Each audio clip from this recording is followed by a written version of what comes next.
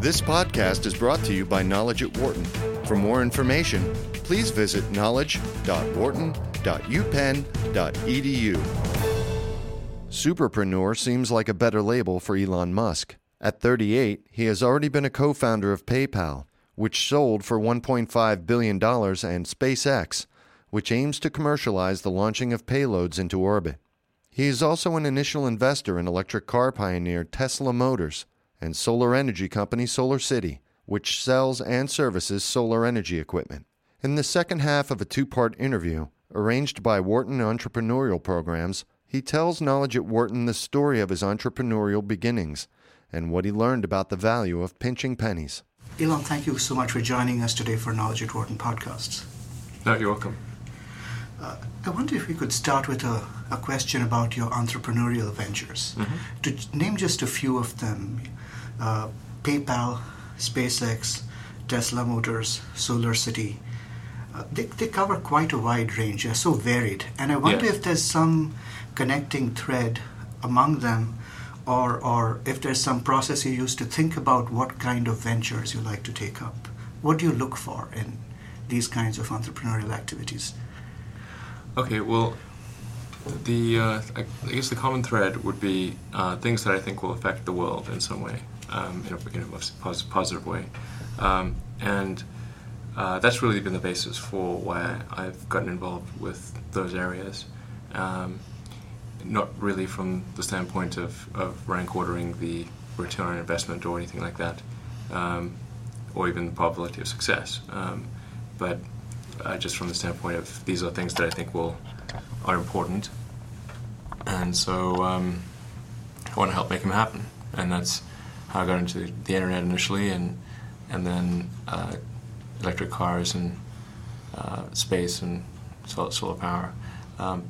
But yeah, I mean, when I was in college, there were three areas that I thought would most affect the future of humanity, and those were the internet, clean energy, and space exploration, in particular the extension of life beyond Earth. Let's actually go back a little bit before you went to college. Okay. I've read that your very first venture was at age 12, when you created something called Blasters. Was that? Yeah, game? Blasters. It was just a computer game. Can you tell us about that experience, and did you learn anything from that experience that has stayed with you through your entrepreneurship experience? Oh, well, I mean, I would downplay that. My mother likes to talk about that. But when I was growing up in South Africa, the personal computers were just starting to come out. This was in the late 70s and early 80s. And I had actually one of the first computer game systems. And it was sort of pre-Atari. So very primitive. And then eventually upgraded to the much more sophisticated Atari. So I loved playing computer games when I was a kid. And my motivation to get into to do some software programming was because I wanted to create games. And that's so I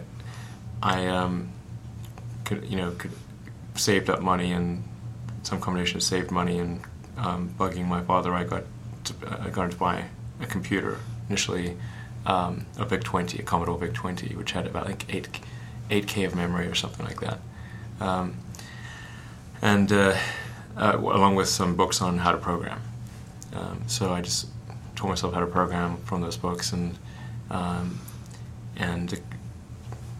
so then I found out that you could make money by selling computer programs. So I wrote one and sold two, and not for very much money, but it was a lot of money to a kid at the time.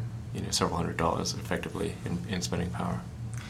And were there any lessons you learned that have sort of stayed with you, or was it just the thrill of that?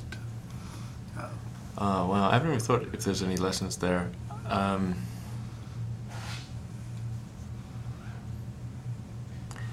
I can't think of any. I mean, if you make something that people want, then they'll pay you for it. That's that's a really good lesson. Yeah, I mean, apart from that, I did various odd jobs like delivering papers and things, typical stuff for a kid. and I also did a little bit of stock market stuff when I was about 15 or 16. I actually did pretty well, just making bets on some stocks in South Africa, and but I just made a few bets that did pretty well. I tripled my initial tiny stake, and then stopped because I didn't like it. Well, I'll ask one more question related to the computing part, and then turn it over to John Paul for the auto industry. Of course, the multiplying your money manifold is something that happened very successfully with X.com, which became PayPal. Could you help us understand how did you evaluate that business opportunity, and again, what were some of the lessons that other entrepreneurs could learn from your experience? Okay. I need to think more about what lessons can be drawn that from my experiences. But I should also mention that there was a company that I started that predated PayPal, which was called Zip2, and that's the company that I started in the summer of '95, and then decided to continue doing that and deferred graduate studies at Stanford. And I thought that was a good sort of hedging bet strategy. If worst case scenario, if the business failed, I could just go do graduate studies. So it was really pretty soft landing if things didn't work out. And I thought they probably wouldn't actually. If you'd asked me, I should say the odds are likely that it would not. I would probably not succeed, and therefore I would be back. But I thought I might as well give it a try. Some lessons I think are spend very little money.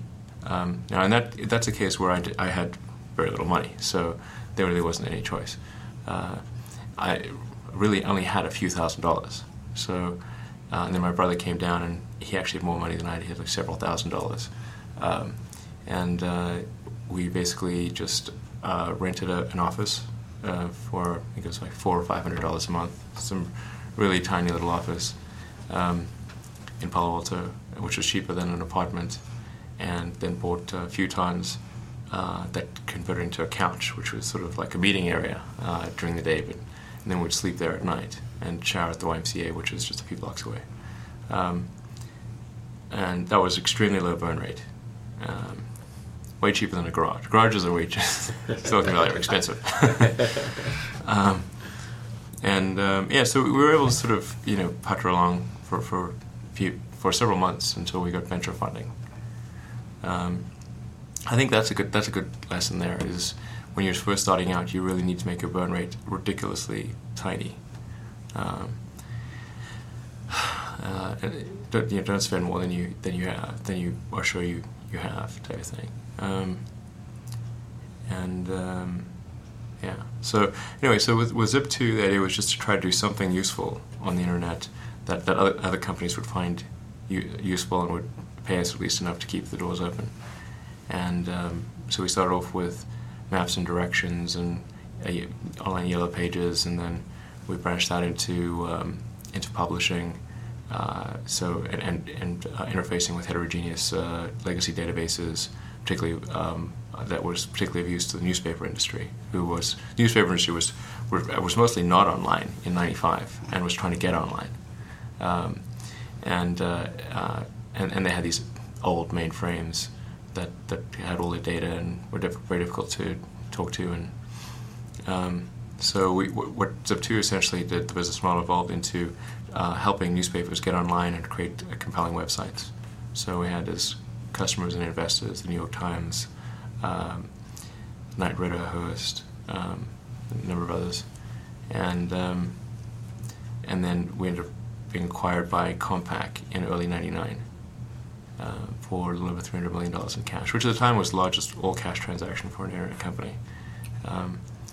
That was certainly a better outcome than I had ever expected. But I felt there was still more that could be done with the internet. And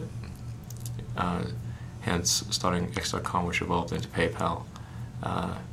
And getting back to your original question, the reason for what was sort of the genesis of PayPal/X.com? The idea there was initially started off with let's make a really convenient site that combines all of people's financial needs into one seamless, easy-to-use location.